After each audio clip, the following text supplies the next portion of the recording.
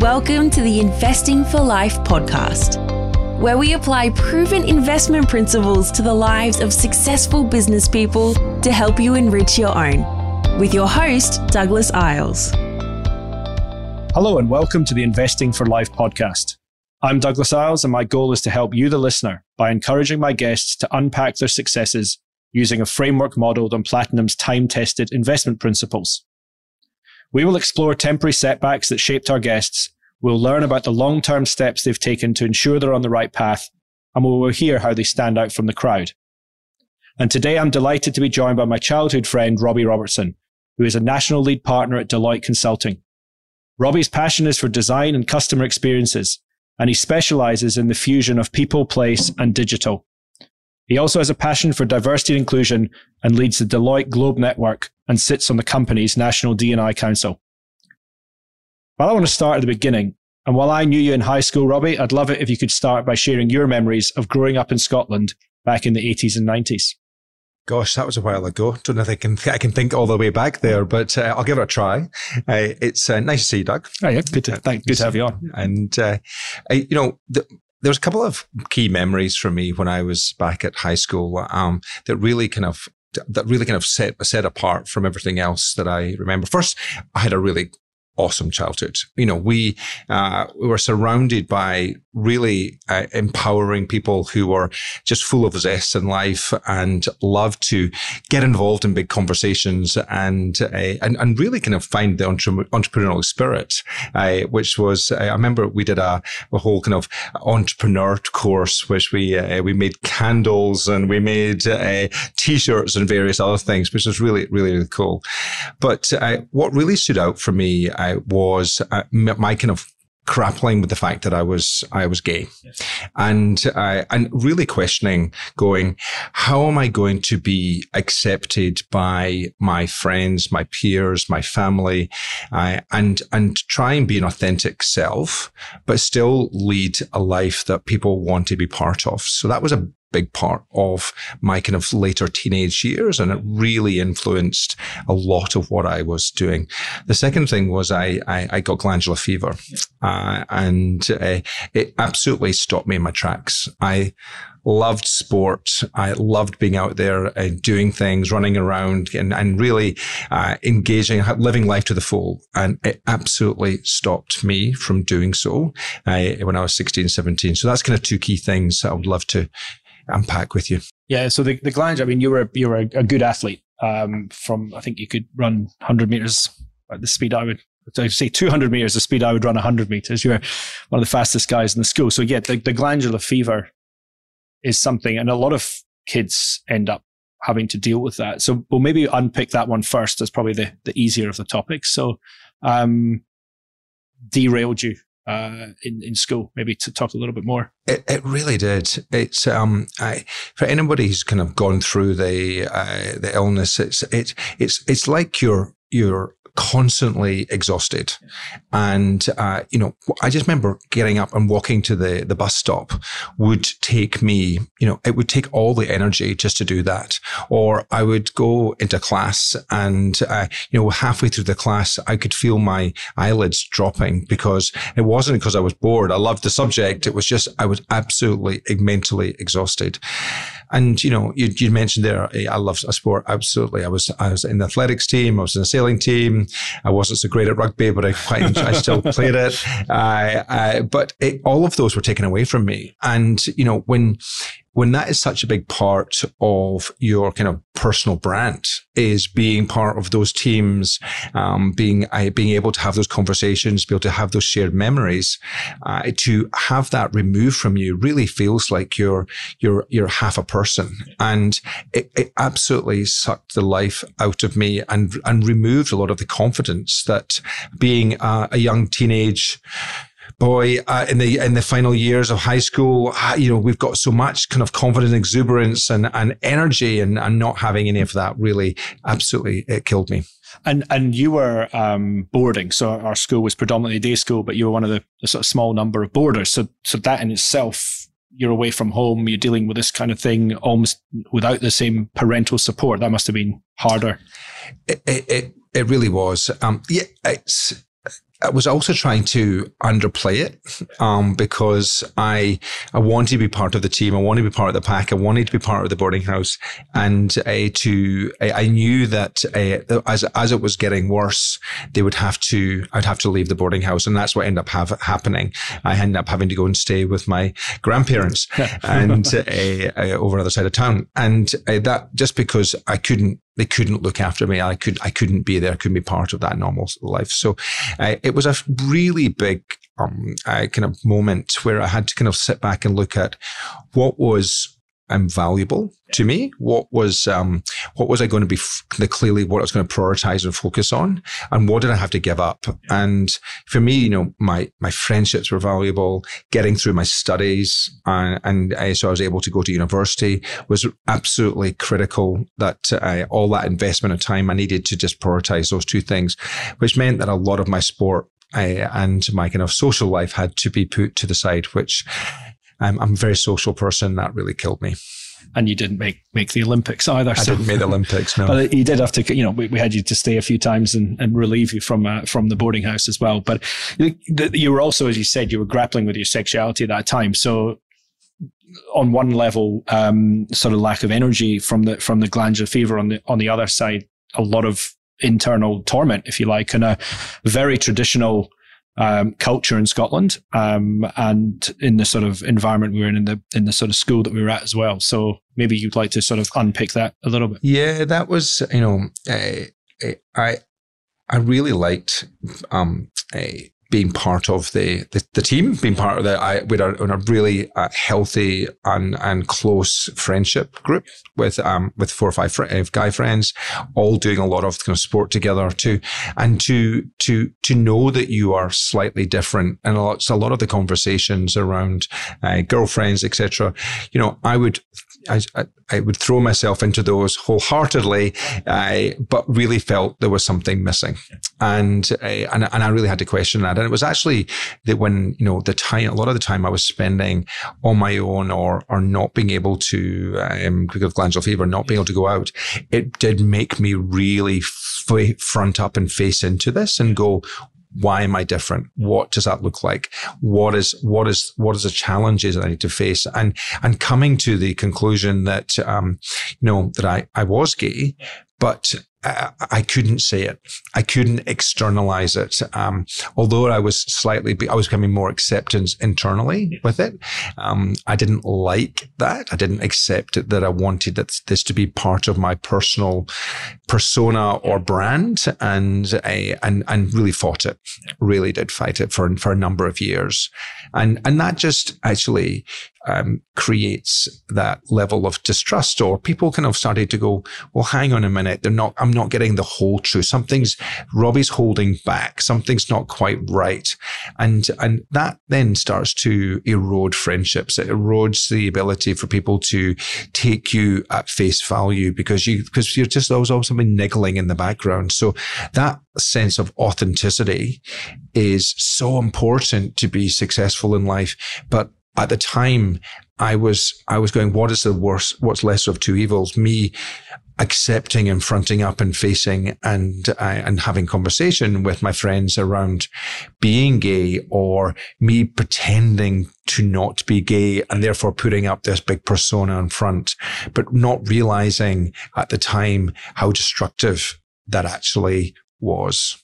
So it was a very confronting time. And I think, like, as a very good friend, I think I was probably 21 or 22 before we had the conversation. I remember going to the pub with you, and then straight afterwards going and sitting down with your mum and dad and having a drink with them, and how easy it seemed at the time, but not having any concept of, I guess, what you'd gone through up to that point, or perhaps what you would go through beyond that with other people, and then going into the workplace. So maybe moving on from that sort of school origin to moving into the workplace and bringing that with you. How was that journey for you? So, I made a really conscious decision when I was at university that I needed to be my authentic self. I needed to come out. I needed to allow people to see the real Robbie Robertson, and to be proud of that. And to go, well, if you don't like me for the whole of me, am I supposed to be friends with you anyway? And once I started that conversation, having those conversations, and that ball started rolling, it became more and more easier to do so. I was getting more confidence as people were really, on the whole, pretty accepting. I had that kind of attitude going into my first job. I was really excited to share the knowledge, to share that I was out, but it came front head in day one into meeting my line manager, who literally within 15 minutes of me meeting him made some anti-homophobic slurs and was really quite derogatory to the gay community. But before you'd had the chance to come out. Yeah. And I was like, oh, this guy's got the power to make or break my first job and my first career. And it was so disempowering. It was so hurtful to go. I was coming in ready to share my news that I was gay, and I'm very happy and comfortable being so. And then instantly having to retreat back into the closet and go, I've got to make a conscious choice here. If I say something, do I then face the wrath of my manager? But if I don't, do I not live up to being my authentic self? And I chose, in hindsight, I think it's the wrong thing, but I chose to not come out. And a lot of the similar traits that I was experiencing before not being authentic, I played out again. And it wasn't really until about 6 months into my new job that everything was being affected by it. My relationships with my peers, the quality of the work I was doing, because it takes a lot of energy to not be yourself. They always say it's more effort to lie than to tell the truth. 100%. And it was actually one night I was working late, and my boss, not my line boss, but my big boss, was there, and he said, Robbie, what's up? There's the person I interviewed and the person here today is not the same people. What's up? And I explained that. I said, I'm gay. And he said, is that it? Is that the only thing that's holding you back? And I explained around my line manager and homophobic and giving me a hard time. And he said, okay, I can solve this. Go away, have a couple of days off, and come back, and you'll find a very different working environment when you come back. And true to his word, I came back a couple of days later. My line manager was no longer there. Easy to solve. But I found out later that he was not just being homophobic. He was actually doing a lot of other things as well. So it was the kind of the straw that broke the camel's back in that regard. But what I was able to do was then, come out to the rest of my colleagues, and it was just incredible. It was just like a weight was lifted off my shoulders. And within weeks, I had absolutely incredible friendships with my peers. The quality of my work exponentially increased, and I was just genuinely happy.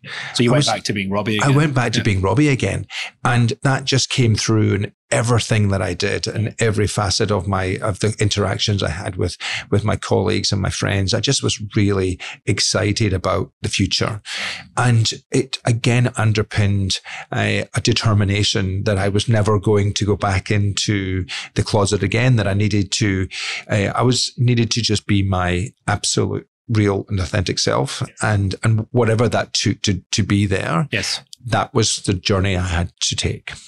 And today, do you, I mean, obviously you're very out and proud, if you like, but do you feel that there's still opposition today or challenges, or do you think the world has moved on a long way from that's 25 years ago? So, the world has moved on, and I'm very proud of that. I'm very proud of the marriage equality debate. I'm very proud of the exceptional work that you see so many organizations really foster and lead from the front and around ensuring having a really safe space for LGBT, the LGBT community.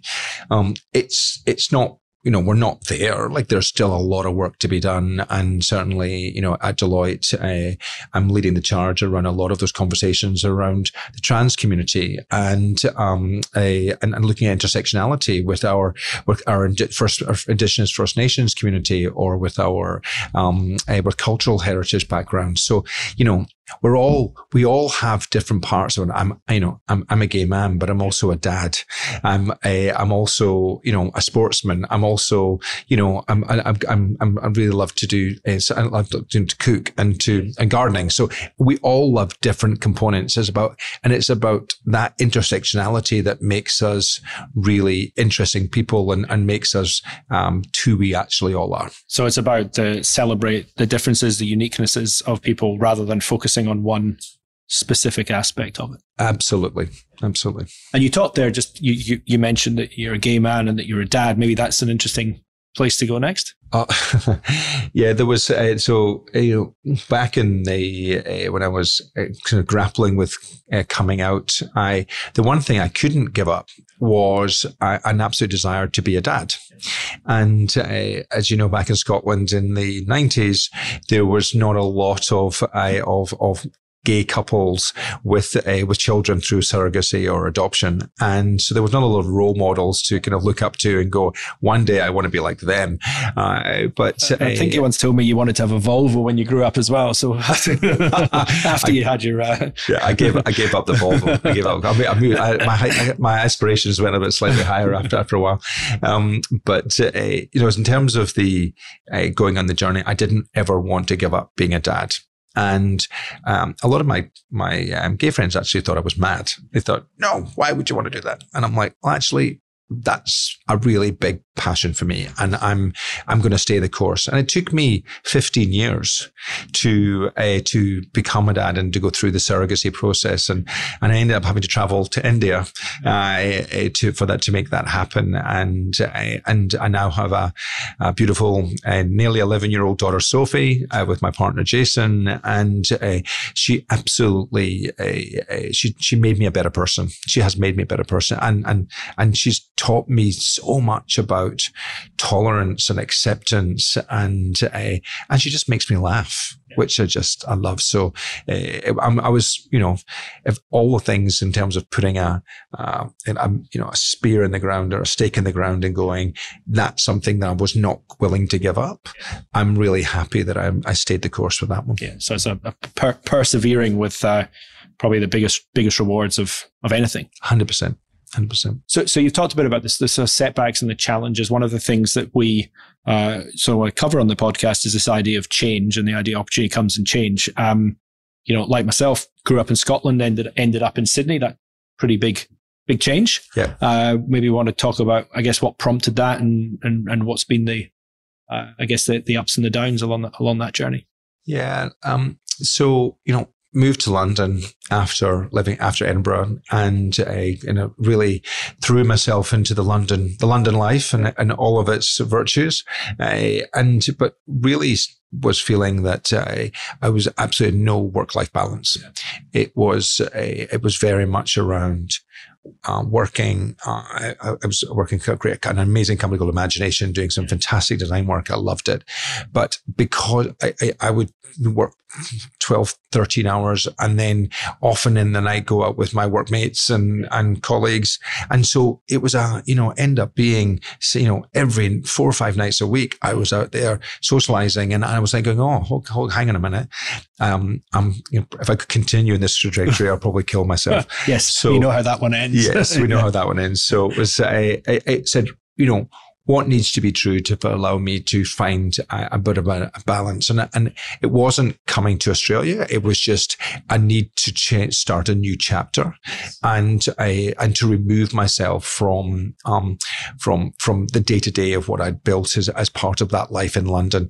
And for me, Australia just had this incredible qualities of the best of America, the best of the UK, with incredible weather, and I really laissez-faire, relaxed kind of attitude, that everyone was welcome. Yeah. And I just thought that what a great place to go for a year. And a year became 2 and 2 became 4 and 17 years later, I'm still here. We can't get rid of you now. Can't get rid of me. No. That's great. So it's been a good journey. Would you say that's probably from a change, that's probably been one of the biggest things? Absolutely. There was, there's probably there's kind of 3 key moments in the last 20 years. There was that, that glandular fever moment I made a reference before around and making that strategic choice to just focus on what I needed to. And then the next one was really going to London and saying, I need to be my authentic self and allowing me to, that change of scenery, going to London allowed me to be out and proud and to live that and to live the life that I was destined for.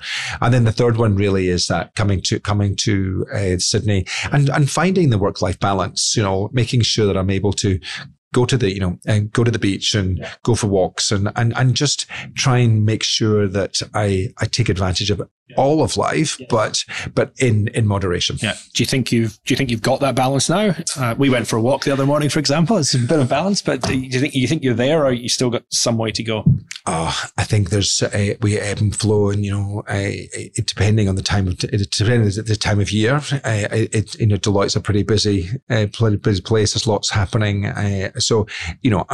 But yes, I am definitely finding the ability for me to find that better work-life balance. And I'm getting better at saying no, and or saying not now. Yeah, and maybe it's as opposed to just saying yes. I used to say yes a lot. Yeah, makes a big difference.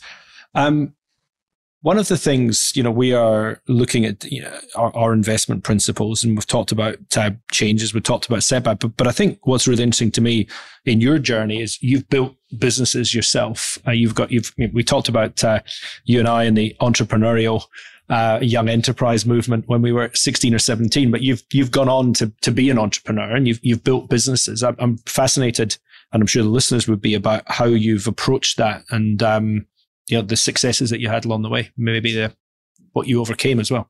Yeah, it was the entrepreneurial bug that we got back there. I loved starting something new. I loved the excitement of finding the niche in the market and going, there's a gap there. Nobody else is focusing on that. I'm going to, and I had a couple of smaller businesses just to kind of understand the process that I run, and I created a couple of products when I was back in London. But it was really when I got here to Australia that I started my first proper organization, our company. It was a design company called D2, and we saw a real kind of area that was not being focused on was around bringing technology, people, and place together to create experiences. So like training centers, innovation centers, big retail stores like concept stores for retail. And, what we were able to do was just absolutely stay 100% laser focused in that area, keep ourselves into two sectors. So it was financial services and consumer retail, and really build a strong brand and have a point of view and a differentiation within those. So, it was starting your business on the kitchen table with a Rolodex. You remember those Rolodex with the cards? And I have to explain what they are to some of the young listeners, but I know what you're talking about. It was a Rolodex and a laptop, and just a lot of enthusiasm. But what we also had was confidence that we had found a niche in the market, and if we just stayed the course and got our message out there and stayed consistent with that message, that it would get through. And we 7 years of E2. We had to end up growing it to 50 people in 3 different offices in Singapore, in Melbourne, and Sydney. And we won over 27 awards, design awards, through that 7-year period. And that was just such an incredible journey to to take a whole team, bring them together, form that culture, and just deliver really great work. So, for our clients. And then I saw that there was a need to transition away, and my business partner at the time, Alex, and I just had different kind of strategies around what that looked like. And I could see that there was a real future in integrating technology and digital assets into physical spaces, where he was really wanting to continue to focus very much on the physical retail side. So we parted ways, and I set up Mashup. And that was when I got to work alongside Deloitte on a number of different projects, and so collaborating with them. Absolutely. So we were very much kind of focus on what is the experience for the customer, what's the experience for the employee, how do we start to map that out, how do we bring technology into it to create those omni-channel experiences. And it was just so enlightening, so exciting to be part and to forge and to be at the beginning of the conversations for Australia around what that looked like across a number of different industry sectors. Excellent. And then you ended up selling that business to Deloitte. I did. Which is going from the small company to the ginormous company, if you like. So that would be a shock for a man who I was allowed to wear, wasn't allowed to wear jeans. He used to wear jeans every time I saw you. So you could persuaded Deloitte, I believe, to allow you to keep your dress code. Well, it's funny, actually. On day one, I came back when I joined Deloitte. I actually went out and bought a suit, because I hadn't bought a suit for years. Yeah. And I thought, I'm a partner now. I need to kind of dress to for success. I need to dress the part. And I walked onto the floor, and my new boss, Frank, was like, "What are you doing? What are you wearing a suit for?" I said, but I'm a partner now. I need to wear a suit. And he went, "No, I didn't hire you to wear a suit. We've got plenty of suits. I want you to wear your jeans and t-shirt. You're the design partner." So he sent me home and get changed. Day one. Don't come in. So, and I guess that comes back to that authenticity question again, around don't try and be something you're not. Just stick to what you're good at and stick to who people see you as. And that was very much, he wanted to use us as a catalyst, as a small organization, to change the culture and to infuse design and design thinking and design experiences into the conversations with clients. And to do that, you needed to be able to show up and be that authentic design leader. Yes. So everyone in Deloitte's wearing jeans now, or are we? Pretty much. Yeah, a lot of people. That was 7 years ago now. So I was in the office yesterday, and there was a chap wearing shorts and boots, and I'm like, well, we have come very far. Well done. So how is it working for such a large organization, having been in these sort of startups, having been the leader of small businesses, and generally before that in agencies? This would be your first big firm experience. How's that been for you? It's been incredible, actually. And it was a real, we talk about those kind of key chapter moments I referenced before. This has been the latest one. And it was really spent some time thinking about what was I personally going to get out of being part of a large organization. And it came down to three key things. First, I wanted to be surrounded by other exceptional leaders and to learn from them. And, when you are the owner of your own business, you're at the top of the tree. There's often can be quite lonely. So to be surrounded by other exceptional leaders who I can learn from was just incredible. The second thing was I wanted to learn more at the kind of fringes of what I do. So I stopped learning. I could walk into a meeting with clients and go, pretty much guarantee I knew what they were going to say, and I knew what I was going to say and how the meeting was going to play out. But what I wanted to be able to do is bring in a tax partner or an access economics specialist or a human capital partner, and have conversations around a much broader base that looked at what the implications of on our people or on the macroeconomic situation around of Australia and the impact this could be having. And I didn't have the skills or the experience to be able to have those conversations with confidence, but to be surrounded by the people who are able to do that and to see the magic of being able to bounce off her ideas and how that helped clients was just fantastic. And then the third thing for me was around making sure that I was providing a really clear path for succession for my team, and making sure that they were taking advantages of being part of a large organization. And I think that's probably my most proud moment, is actually seeing a number of my ex-Mashup colleagues now thriving in London. One's in LA, one's in New York, and they have gone on to be these exceptional leaders within those practices as well, which is just brilliant. So interesting, because you saw touch, I guess, yes. So it was lonely for you in the small company in a funny kind of way, because there was no one you wanted to learn, no one to learn from. But ultimately, the real benefit has been what often happens in a small company is there aren't enough opportunities for the younger people to come through. There's nowhere for them to go because the founder's not going to move on. And so, correct. So you sort of solve multiple problems in one go. Absolutely. So I think, look, we've touched on some great stuff there, Robbie, your setbacks, your changes, your challenges. And look, the thing we talk about a lot is this idea of avoiding the crowd or not following the crowd. It's an important part of our investment philosophy. I mean, from what we've heard today, you clearly haven't followed the crowd. Maybe when you started, it was a fear of the crowd or a conventional way of behaving that you struggled with. And I can appreciate that having been with you at that sort of part of the journey. But when you meet people today, what are the sort of unique things that you want to leave them with when you meet them, or when you want to create that sort of first impression, whether it's a business opportunity or a social opportunity? What's the Robbie signature, if you like? So probably a couple. One is what you see is what you get. Yeah. Is as you become older, you build some more confidence around who you are as a person and the impact that you can potentially have on the relationship with others. And that impact is only going to be founded based on absolute authenticity of yourself.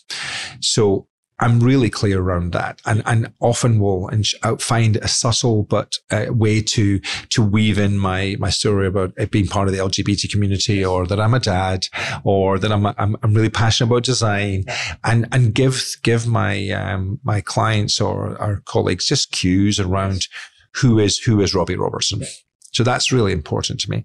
And then the second one is actually just listening, is listening to what other of my clients are asking, or the challenges they're facing, and then taking a step back and going, how else should I be reframing the challenge that's been set in front of me, or the opportunity that's been provided, and how do we add some color to that, or how do if I bring in other team members, how could we try and solve a bigger problem? Yeah. And so that's the two kind of key things that I really am quite conscious at when I look in. Which is fascinating, because the first is almost like checking that they're listening. You're giving them the subtle clues and see if they pick them up, and then the other one is being an active listener yourself. Absolutely. And as a dad, do you think you're a good listener?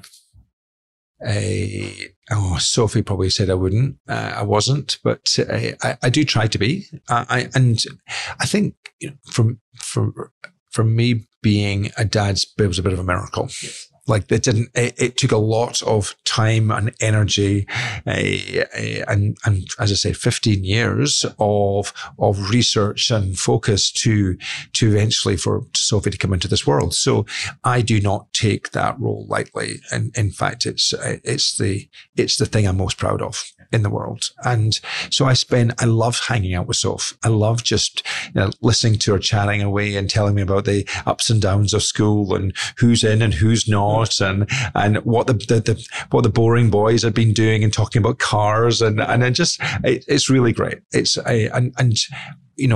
applying those same philosophies I mentioned before, is I do just sometimes just sit there and listen and let her chat, and then just probe a little bit around some key questions, and off she goes again. But I also really insist that she is her absolute self. I love watching when she finds something she's really passionate about, like art, or she loves cats and dogs. So talk about those, and off she goes. Excellent. Well, cats and dogs, what better place to finish our discussion today, Robbie? Look, that's been even as a close friend, I've learned stuff today, and I think it's been great to have you on the podcast. So thanks so much for joining us. Thanks for including me. Thanks for listening to the Investing for Life podcast. If you like what you hear, please remember to subscribe and share with your friends. For show notes from today's conversation, head to platinum.com.au.